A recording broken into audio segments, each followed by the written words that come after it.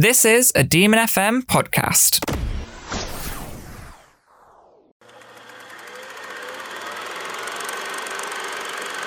You are listening to Have You Seen It?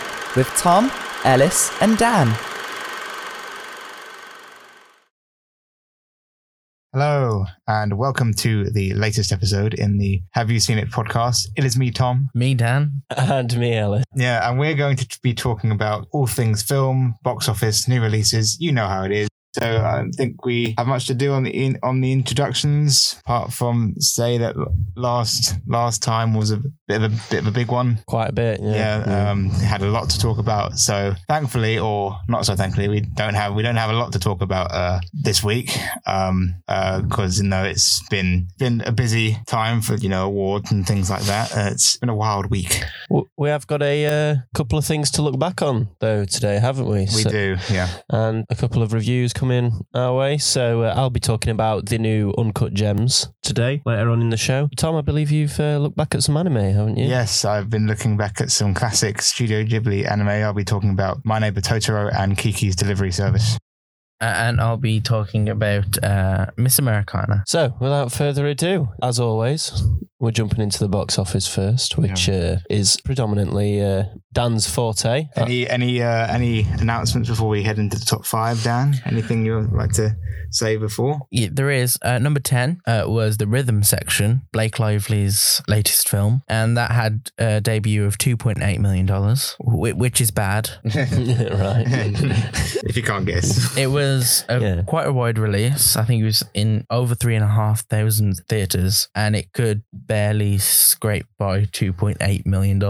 Yeah, it couldn't even do 3 million, so that's a big flop. But at number 5, we have The Gentleman with $6 million, down 44% from last weekend. I watched Grace's video that she does every single week, and she says this is a hard drop for The Gentleman. It really isn't. It doesn't look like it, does it? It's 44%. Yeah. 20.4 million for the domestic haul so far, 22.5 international, 42.9 worldwide, on a $22 million budget. So not too bad. No, that's all right. A modern Guy Ritchie film, I suppose. I mean, no, not really, because he did Aladdin, which did really well. So Aladdin's a bit different. Aladdin is Disney, basically. It's not really the same Guy Ritchie film, is it? So, but that's The Gentleman at number 5.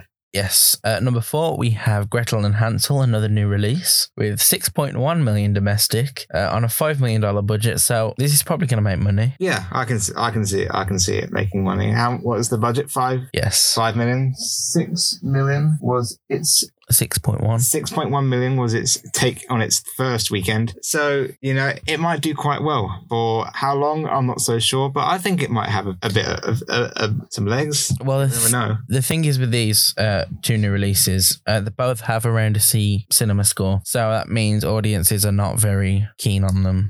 Yeah, well. Which probably does mean some drops very, very soon.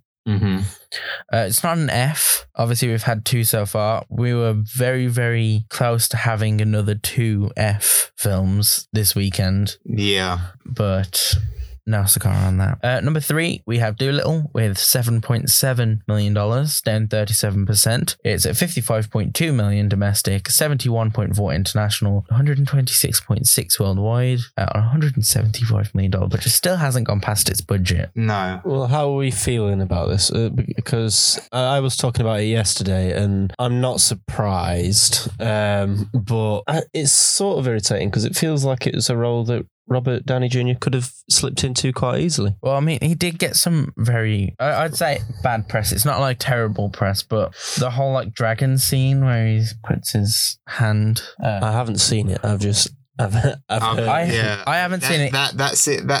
Just from the sound, sounds very uncomfortable. I haven't seen it either. But I've heard about the scene where he does something unspeakable to a dragon. And fair enough. Yeah. All right. And it came out that was his idea. Oh, right. Yeah. Well, no. Yes, I did hear about that as well. I heard that it happened, and then a week later, there was coming out that they'd said, "Oh yeah, it was his idea." It's well, just some of the language I've just heard to describe the film, and how I thought it must be really, really bad. This is his hit film, basically. He's producer on it. Him and his wife are big producers on it. So they've done a lot to get this film moving and off the ground. Not quite so what they expected, but yeah. I think it's a return to the source material as well, looking at all the promotional stuff. And I do think that even though it's been a while, I do think the Eddie Murphy interpretation is probably stuck in people's minds to the point where this seems like something very straight and very far away from what people are used to. Yeah. Even if it is a bit closer to the original version of the tale. I hope that scene wasn't in the original source material. Well, hopefully it wasn't. From what I've heard, it's... Yeah. Why would you ever film that? Especially for a kids' movie. I think this movie does deserve to go where the sun doesn't shine. But number 2, we'll move on from dragons and their anatomy. We'll go on to 1917, which won 7 BAFTAs last night. It did. It made $9.7 million, down 39%. Actual worse drop than Doolittle, but Doolittle is a kids' film. 119.2 million domestic, 129.8 million international, which brings its total up to $249 million worldwide. On a $100 million budget, this is doing extremely well. This is skyrocketing, especially over here. It's brought a lot of people that weren't interested in films, weren't interested in war films particularly, together, and has done incredibly successful numbers. I mean, just look at that, 249 million already on a $100 million budget. It was it's quite, and because of its 7 BAFTA wins, that will just keep the train on running. Yeah.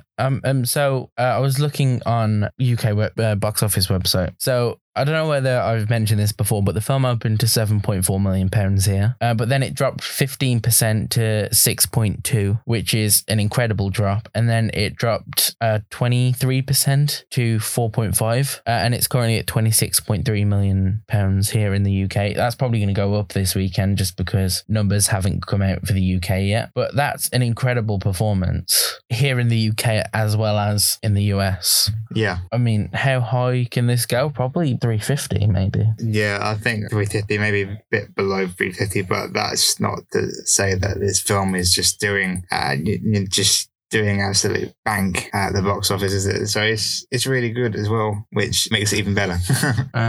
So yes, number 1, we have Bad Boys for Life with $17.7 million, down 48%. It's currently $148.1 million domestically, $142 million international, which brings its worldwide total to an incredible $290.8 million, more than I think any of us ever thought it would do, on a budget of $90 million. So this is incredible. Oh yeah. I think I thought, like many of us, that a third Bad Boys film after years, after the second one, would not do the numbers, but it's proved us wrong, and it's doing really well. How many weeks is that now, Dan? It's its 3rd week. And it did pass Bad Boys 2 to become the highest grossing Bad Boys film of all time now. Yeah, it's no surprise that the 4th one's already getting green there, isn't it? So yeah, it's a revitalizing time in the Bad Boys universe, and people are really, really enjoying it as well they should. And I'm sure that 4th installment won't come quick enough. Yes. So, So there is one more thing I want to talk about. Obviously next week, we have Birds of Prey. Mm-hmm. And that's currently looking to do $49 million with a final gross in the US at 135. Do you think it's going to be like higher or lower than 49? To give some context, Shazam, which came out in April last year, made $53.5 million. Yeah. I think a safe bet is around 50 million for opening. Maybe a bit more, maybe a tiny little bit more than Shazam, but that's what I don't think it's going to do like more. I don't think it's going to do like over 55 million. I don't expect it to have a particularly good opening weekend, mainly because it very highly comes down to Harley Quinn, I think. And I mean, you know my feelings towards Suicide Squad, but I think it has been it's been the perfect amount of years where Suicide Squad was very split, and there is a bit of a fan base for there. And I do remember the Halloween that followed. It was like seeing a million of the same person. So I think it comes down to, because I think that the hate has grown for the film over the years, but then I don't know really on the side of, people that did enjoy the film. I know that the reception to the trailer wasn't the best, and I think it's because of trying to sell this film as anything other than a Harley Quinn spin-off, isn't it? But we'll have to see. What are you thinking, Dan? Obviously reviews aren't out yet.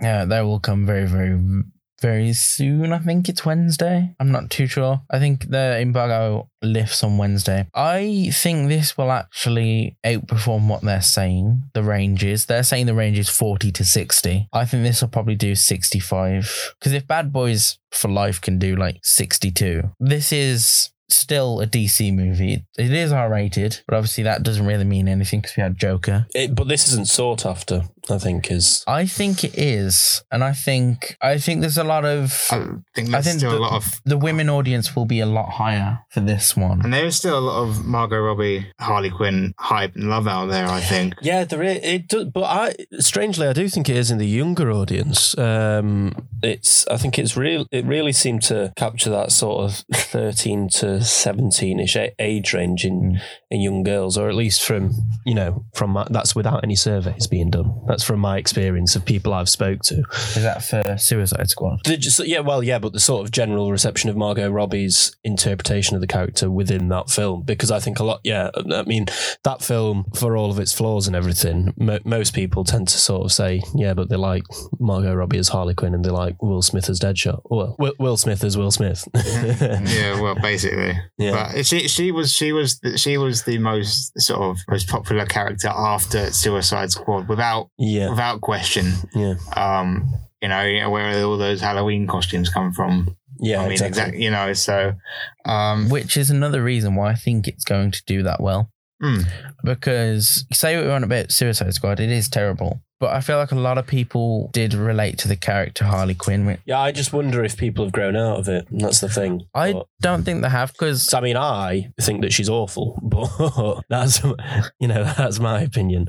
I don't like her version of the character at all. Whereas in my house, we're all going to see it on the weekend. Or literally all of us. Right. All of us together, obviously. That's very specific, an example. Yeah. But I feel like it's kind of like that for a lot of people. Well, yeah, because you have to, with these sort of things, you have to sort of localize it anyway and think of, the people you spoke to, unless there are, the numbers come from foreknowledge and stuff of how it's been received. But yeah, when you actually go out and speak to people and sort of see what other people were saying about when something is sort of an indirect follow up like this.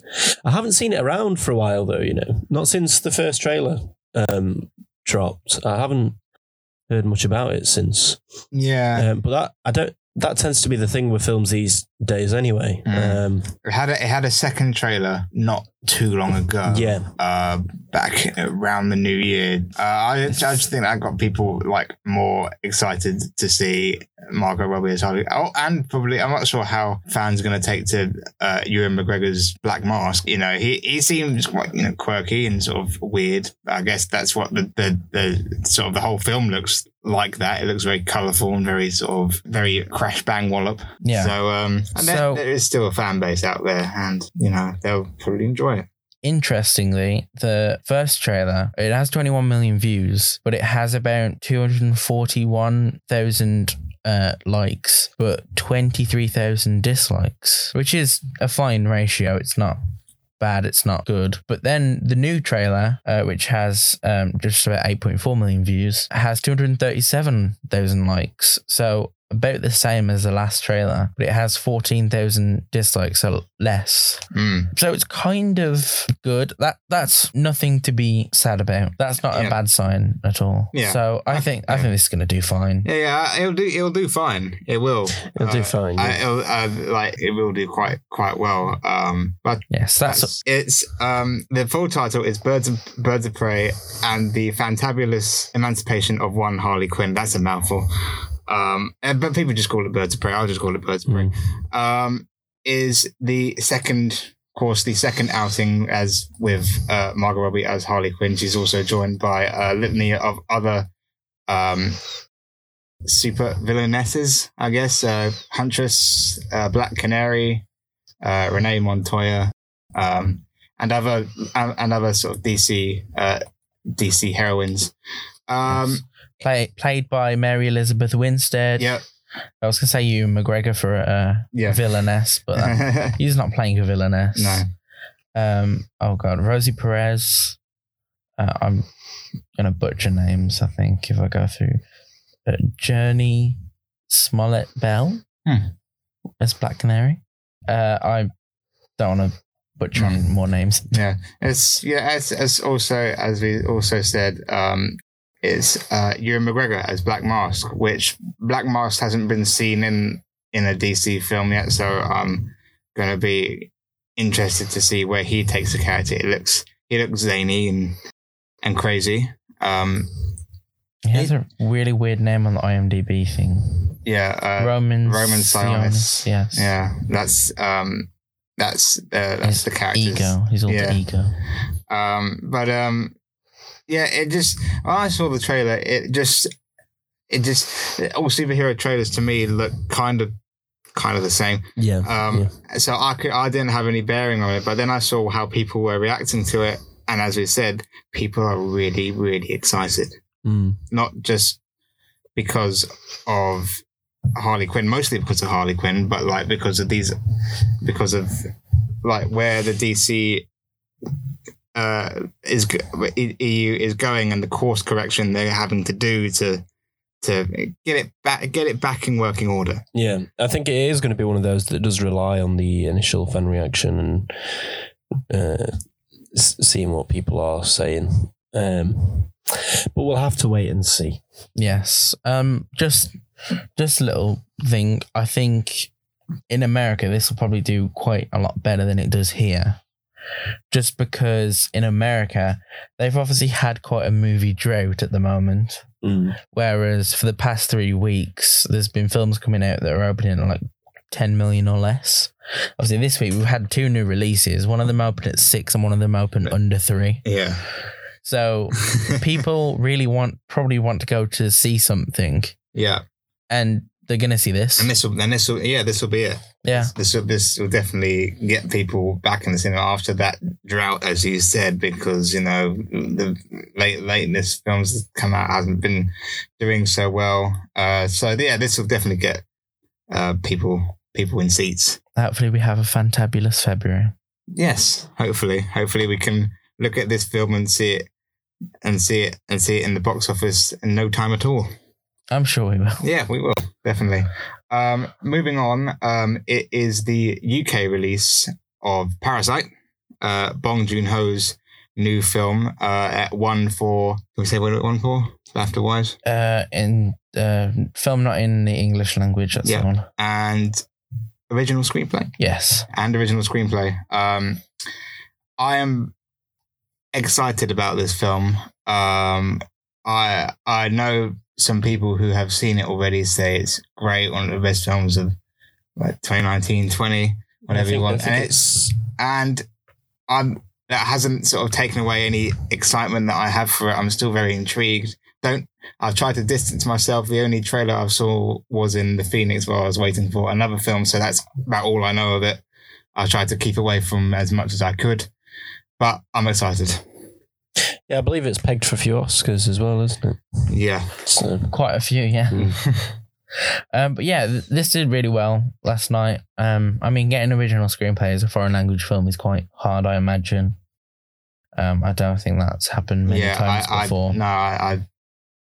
But yeah, I'm really excited to see this. Haven't really heard much about it other than it's good. And it's, as I keep saying, it's currently the highest rated film on Letterboxd with 4.6 out of 5. It's also got a 96 on Metascore, which is very, very hard to do. It's obvious it's out of 100. Yeah. And it's by how much people like it rather than what the whether you like it or not. So if somebody gives this 100, they're saying that they like it quite a lot. Yeah. Which goes more into the score. Yeah, and I've heard nothing but great things about this film from everybody that I hear on podcasts, on the radio. Everybody who's talked about this film absolutely loves it, which is great because that bolsters my enthusiasm for it. And the great thing is I know hardly anything about it, so I'm glad to go in fresh and not have it spoiled by me, because they tried their best not to spoil it, which is nice because they don't usually do that. So, I like it a lot. Yes, so that's out this Friday. But you know what is also out that we were talking about earlier? Yeah, that dragon scene. Yeah. So Doolittle has its UK release also this coming Friday. How little can it do? Probably quite a lot. Yeah, I have no intention of seeing this film unless it was a part of some kind of dare. But it's I don't know. Strange dare, that one. I don't know. No, yeah, I'm certainly not interested in it.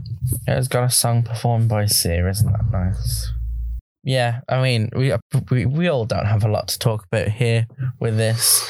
It's coming out. Watch it if you want to. You're probably going to watch it if you have children who like dragons. I don't know. Who like dragons. Yeah, I mean, don't take it if you want your child to like dragons, I guess. Yeah. Because you're going to see a bit too much. Also, we were talking about this film a few weeks back. It is finally coming to UK cinemas. It is Underwater. Yes. Do you want to remind, if you can, think back how much it did in America? Because I'm not sure if it did. Because I can't even remember what it did. I know that it got some okay reviews, not the best, but that people like Kristen Stewart more than they liked her in Charlie's Angels. But yeah, it did $7 million opening weekend. All right, and then it fell to 3.7, and then it fell to 1.2, and then it fell to 362,000. Yeah. So it's currently got 16 million to its name, which is terrible. Yeah, yeah. But it's I don't know. It's a weird. I think it's like a disaster like film. It's a disaster film. It's a disaster film underwater in a base, and how did you guess? And the people just have to, survive. So about spectacle more than anything else. So if you like that kind of thing, which means it had a budget of $80 million. Yeah, right. And it's currently made $37.2 million on an $80 million budget. Isn't that nice? Ooh. Yep. Yeah, I mean, this is going to flop here in the UK as well. Yeah. It's not. I don't predict it to do well at all. I think there's no one really looking forward to this. No. People might like go and see like Doolittle because they have young children and they'd like to go and see a person that can talk to animals. So that'll do. That'll do okay. But I don't have anything for Underwater. It's a video film, though, really, isn't it? These films tend to, or a streaming film, as we call them now. Well, yeah, I suppose, but once they've got the wider releases on the streaming services and DVD and everything, they'll do fine. That's kind of the reason they just chuck these films out, isn't it? Because eventually they'll make a return. So even if it doesn't make much at the box office. Yeah, it is kind of hard on an $80 million budget, and obviously because it didn't make much in any country really, it's going to have a really hard time making TV deals for this. Yeah, I suppose. Yeah, but I mean, you get what you give them, really, especially when you've only made $40 million. Yeah, throughout the whole world. Next on the list is a film that I hadn't heard about until this morning when I watched the trailer, and that is Mr. Jones, an allegedly true story about a Welsh journalist who tries to sort of go to like interview Stalin during the 1930s sort of Soviet Union thing where things got... Well, no, it's less Stalin himself as much as Stalin himself, but it's just Stalin's Russia. Yeah. It's that very it's sort of a typical story of that behind the curtain, based on a true story type worldview, type of film, really, isn't it? It didn't look, for me, it didn't look very grey and drab, but I mean, that's of course it is Russia in the 90s. Yeah, I think that is the general thing. Is I suppose that's also out if you like sort of politically charged sort of. Needless to say, a drama. However, if you're a fan of 1930s Stalinist cinema, this is not that kind of film. No. Although I don't know how familiar you are with. I believe you were there, Dan, when we I can't remember what it was, but that tends to be quite drab. You're in about that like worker film. Yeah, I forget the name of it. Go see Strike instead. Strike, it was Strike. Yeah, go see Strike or Man with a Movie Camera. Yeah, I don't think it's going to be quite as drab as Strike. No. And from the maker of Mandy, which had Nicolas Cage in it, didn't it? Yeah. Yeah. Daniel isn't real. I'm not here. You're not there. No. Yeah. Who are you? I don't know, but this one has Patrick Schwarzenegger in it. Yeah, it also has, I think he's... Many people. Yeah, I think he's a newcomer. I haven't heard of him. Miles Robbins and Sacha Lane, who was from American Honey a couple of years ago. And I like Sacha Lane. I have never seen Patrick Schwarzenegger in anything. I'd watched the trailer and it looked quite entertaining. I'm gonna lie. It looked really sort of very bloody and violent and like Mandy, yeah.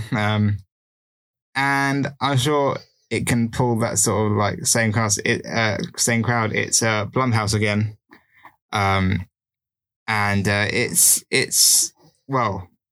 I mean, the trailer got me kind of interested in it, so maybe that interest can further me to actually go and see it. See what. I mean, it's not going to be in many theaters. I know it won't be in many, but it might be on at the Phoenix, and I just might want a late night Slaughterface. I don't know. Yes, also coming out is Plus Swan, but we talked about that a couple of weeks ago when we thought it was coming out that week, but it's been rescheduled. It has. Right. But you probably won't be able to find it anywhere. No, it's. I think Ellis should talk about his film now. Yes. Can do, if you like. I would like to talk about Uncut Gems. Have either of you watched this film? I have, yes. You have. 2 words, Tom. Can you give me 2 words? Uncut Gems. Well, just to describe it, because I think we might be on a similar wavelength. Anxiety inducing? Yeah, that was pretty good. I thought it was a bit of a slog to get through, to be honest. I didn't. I was locked in. I was locked in from scene 1. I need better words. This was why I asked for because it's a long film. I think it's about 2. It's long. It's about 2.5 hours, isn't it? I think 2 hours and 15 minutes. 2 hours. There we go. 2.25. But it feels 2 hours and 15. I think you do feel every minute of it. But needless to say, that it's gripping. the pacing's almost quite strange because the main character, played by Adam Sandler, and I forget his name, but Howard, yeah. He's always going somewhere in the film, and what it is, you feel it's uncomfortable, isn't it? It's a very uncomfortable film. That's probably a better word. Yeah. Because you just constantly feel like you want to slap the main character. Yeah. I think that's because it's just like you're constantly thinking, when's he going to recognize that he's got a problem here? Yeah. You know what I mean? Yeah. And yeah, so it's sort of, in many ways, it's a very tense type thriller, but in a very different way. Yeah.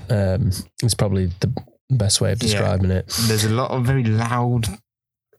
There's a lot of shouting. A lot of just like a lot of kind of sort of like crazy sort of like really sort of jingly camera shots. Yeah. It's just on almost all the time. There's no slowing down. No, not. I think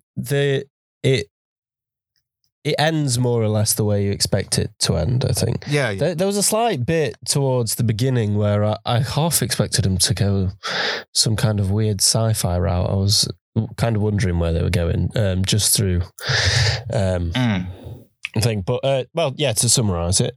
So the film essentially is about a pawnbroker of sorts. He's sort of like an expensive pawnbroker, isn't it, really? I don't know what the official term is. And he gets a rock, which is a very posh rock. See, I don't know basketball really, but I think Kevin Garnett is a real basketball player. He is. I believe. Yeah, that's actually him in the film. And there's somebody else in it who's pretty famous. The Weeknd. The Weeknd. The Weeknd. Yeah, there we go. The Weeknd's also in it. You can tell I'm not in that crowd. No.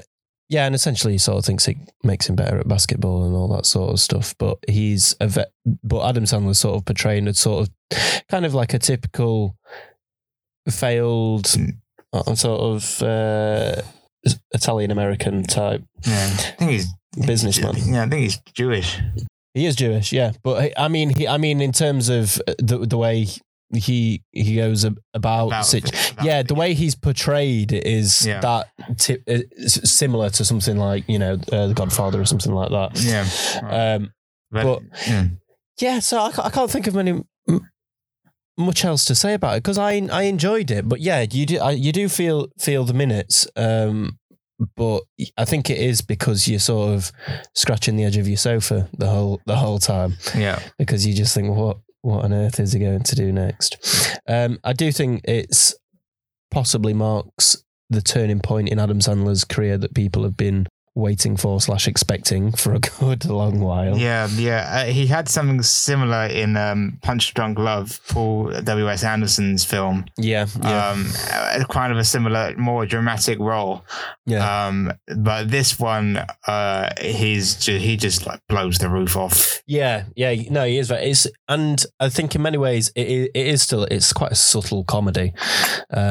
It's one of those films that's trying to find the humor within tragedy. Yeah. And there's a very sort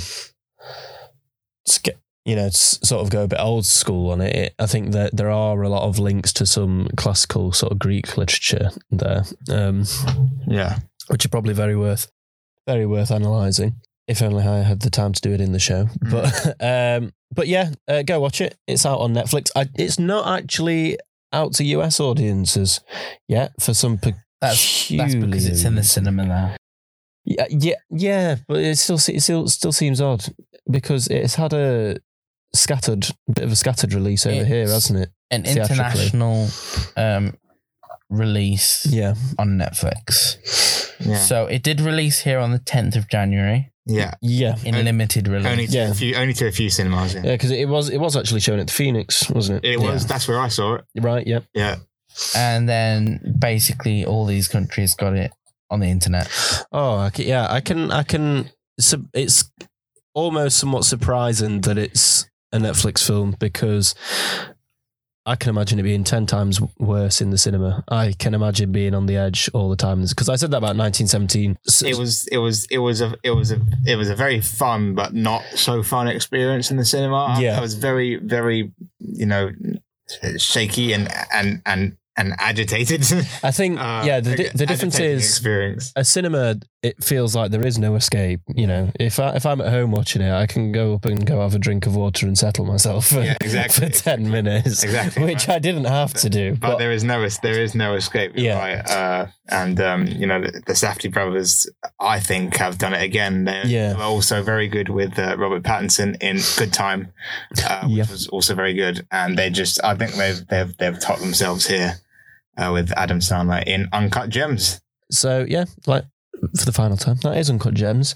That was Ellis's film, Uncut Gems. It Dan, was indeed. what have you seen this week? I have seen a film called Miss Americana, and I'm sure everybody knows what this is. It's the other film that came on Netflix this week, because there was 2 very new releases, and Miss Americana is one of them. So it follows Taylor Swift in a documentary type style, directed by Lana Wilson. It goes through her life since I don't know, when does it really start? It's kind of like, it starts at the beginning of 2018. All right. But it does go back to some archive footage and stuff from basically when the Kim and Kanye drama happened, stuff like that. But I think where this really does shine a bit more is when she's talking about politics and where she stands on not using a voice to talk about it before. But in the midterm elections in 2018, she started giving her opinion. Also, a new song that was released with the film was Only the Young, which also touches on the same types of themes. She also, when she was talking about Donald Trump, basically, and she was very scared of him being mean to her, kind of, and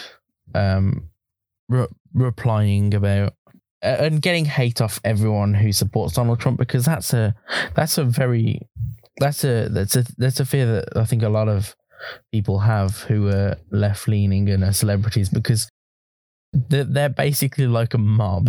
Yeah. With their pitchforks and fire. Yeah, and torches. Yeah. It's really it was nice to see. Yeah. So it doesn't really lean on most of the Taylor Swift's personal life. Nothing. It does. It does. Does it sort of chart her rise? But then it's mostly about the political stuff, or no? Okay. Well, 1 second. But yes. Okay. So where was I? I was gonna make a point, but I've forgotten it. So yeah, the Donald Trump thing. But then there's a clip of Donald Trump himself getting asked a question like, after what Taylor Swift said, do you like her music as much? And he was like, I like it about 25% as much. All right. I was like, who cares? Who cares about what Donald Trump thinks, honestly? But then there is also some harder discussions about eating disorders. We go into Taylor talking about not eating when she was doing shows and feeling tired and feeling exhausted and wanting to pass out and stuff like that. And she was like, I don't have to feel this way. Because now she I think she actually has like a proper eating habit. And she's like, feeling that way was bad because I don't have to do that. I don't have to feel like I'm going to pass out after doing a show. Yeah. And we also talk about me and Taylor don't talk. No, yeah. Unfortunately. No. But we there's a discussion about her mother who has had a battle with cancer and has a brain tumor. So that was also very hard to get through. I know a lot of people cried at this. I didn't myself because I didn't think it was. I don't think you'll cry at this documentary. No, I don't have as much emotional stake in Taylor Swift as I know a lot of other people do. But it looks quite interesting in the fact that it talks about a lot of things around Taylor Swift, her more about her personal demons and about her, her bit about her family life and then a bit about her sort of stage career. So it sounds like a sort of like a pretty detailed account of where she is like in sort of modern times. Does look back at the old Taylor Swift. It does a little bit. Focuses mostly on the here and now, basically. Yeah. Well, if here and now was 2018. There's a bit from 2019. Yeah. But it's basically, so it's an hour and 25 minutes. So I think that's the biggest downfall of this documentary. Yeah. It should have been longer. It should have been about 2 hours. I think they would have had so much material for 2 hours. But I mean, you get what you're given kind of with this. Fine. And what I was given was just great. I really enjoyed it. I enjoyed having a little insight into Taylor Swift's mind at this point in her career. Because obviously she's just turned 30, which is old for a lot of music people. It's not really old. It's just old for music people. But well, not even.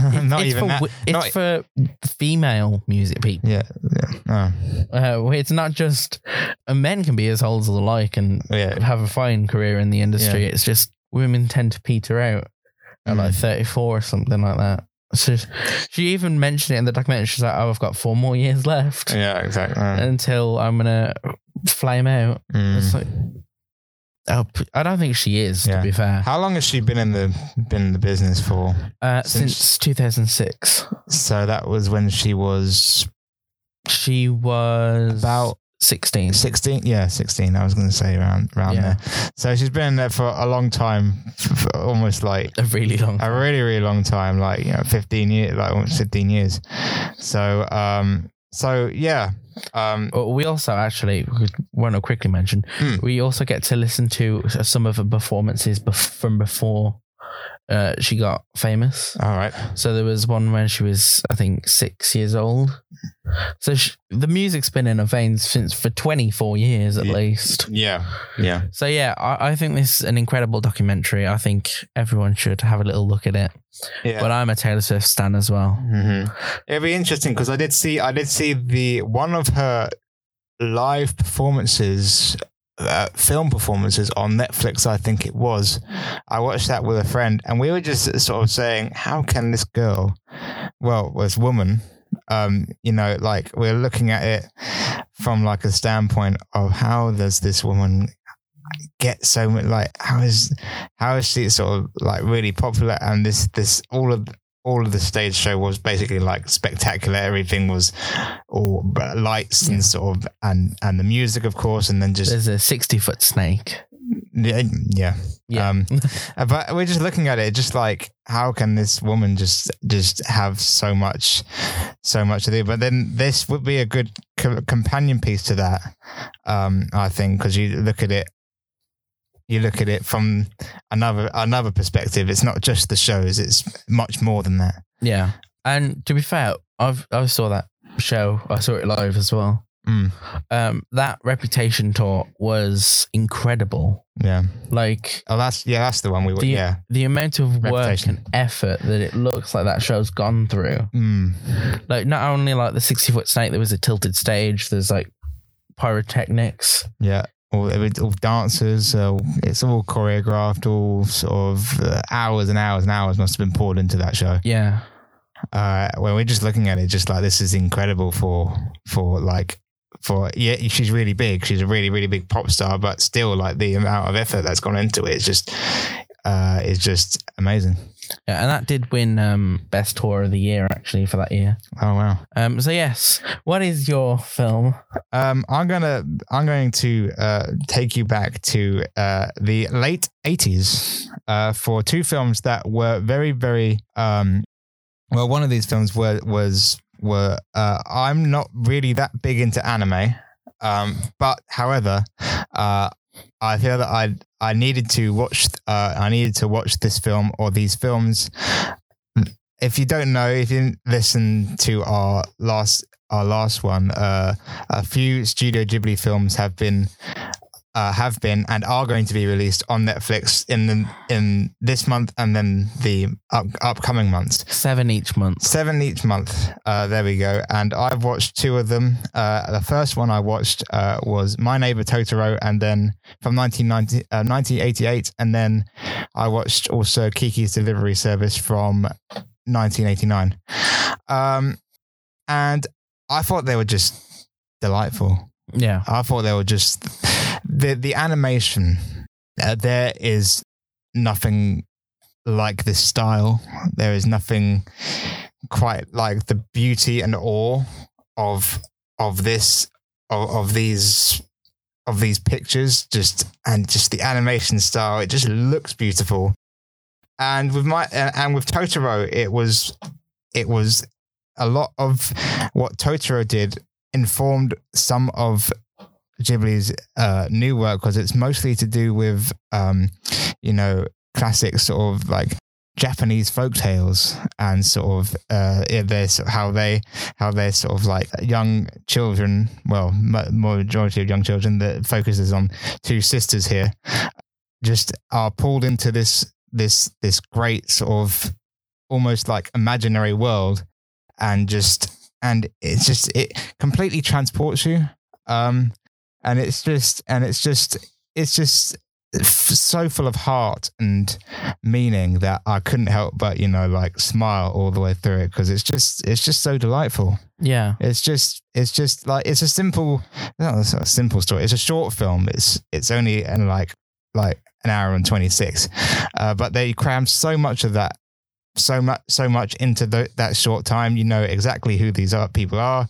You know exactly what their situation is. And then when the sort of the fantastical elements kick in, you get more invested, and you get more. It gets more like emotional as it goes on. I don't think I'd be that emotionally tied to this, but the animation, the voice acting was really good as well. I watched both of them in the English dub. I watched it in English sub. And it's just really good. And now Kiki's Delivery Service was the other one that I watched. Not as good as Totoro. Totoro's, I think, is more of a classic style. But I still found Kiki's Delivery Service quite enjoyable. It still holds the beauty of a Ghibli film, and still has the characters, the really sort of strong characters of the, of their sort of, well, I don't know, their sort of pedigree. But it's less sort of about a story about family and a story about like finding herself. It's about a witch who has to, when she turns 13, has to go to a city that she's never heard of, in order to train herself up and then go home. And then while she's there, she gets in with a bakery, and they realize that she's a witch, and then they can use her to be a delivery girl. And so she goes around and makes all these deliveries and things like that, and then gets swept up into this sort of kind of new world which she hadn't sort of experienced before. And I just thought it was great. It was great. Not as good as Totoro, as I said, because Totoro is just timeless. there's less of the fantastical elements in Kiki, and it's just more of a straightforward kind of story. But the animation is still perfect. There's a bit of action in that, just like beautifully captured action, like a set piece during the climax of the film was very, very impressive. And it's just another one of those delightful sort of films. Everyone in there is so warm and so kind and friendly that you just want to be there. You just want to be there with those people in that imaginary city, and it's just so good. Yeah.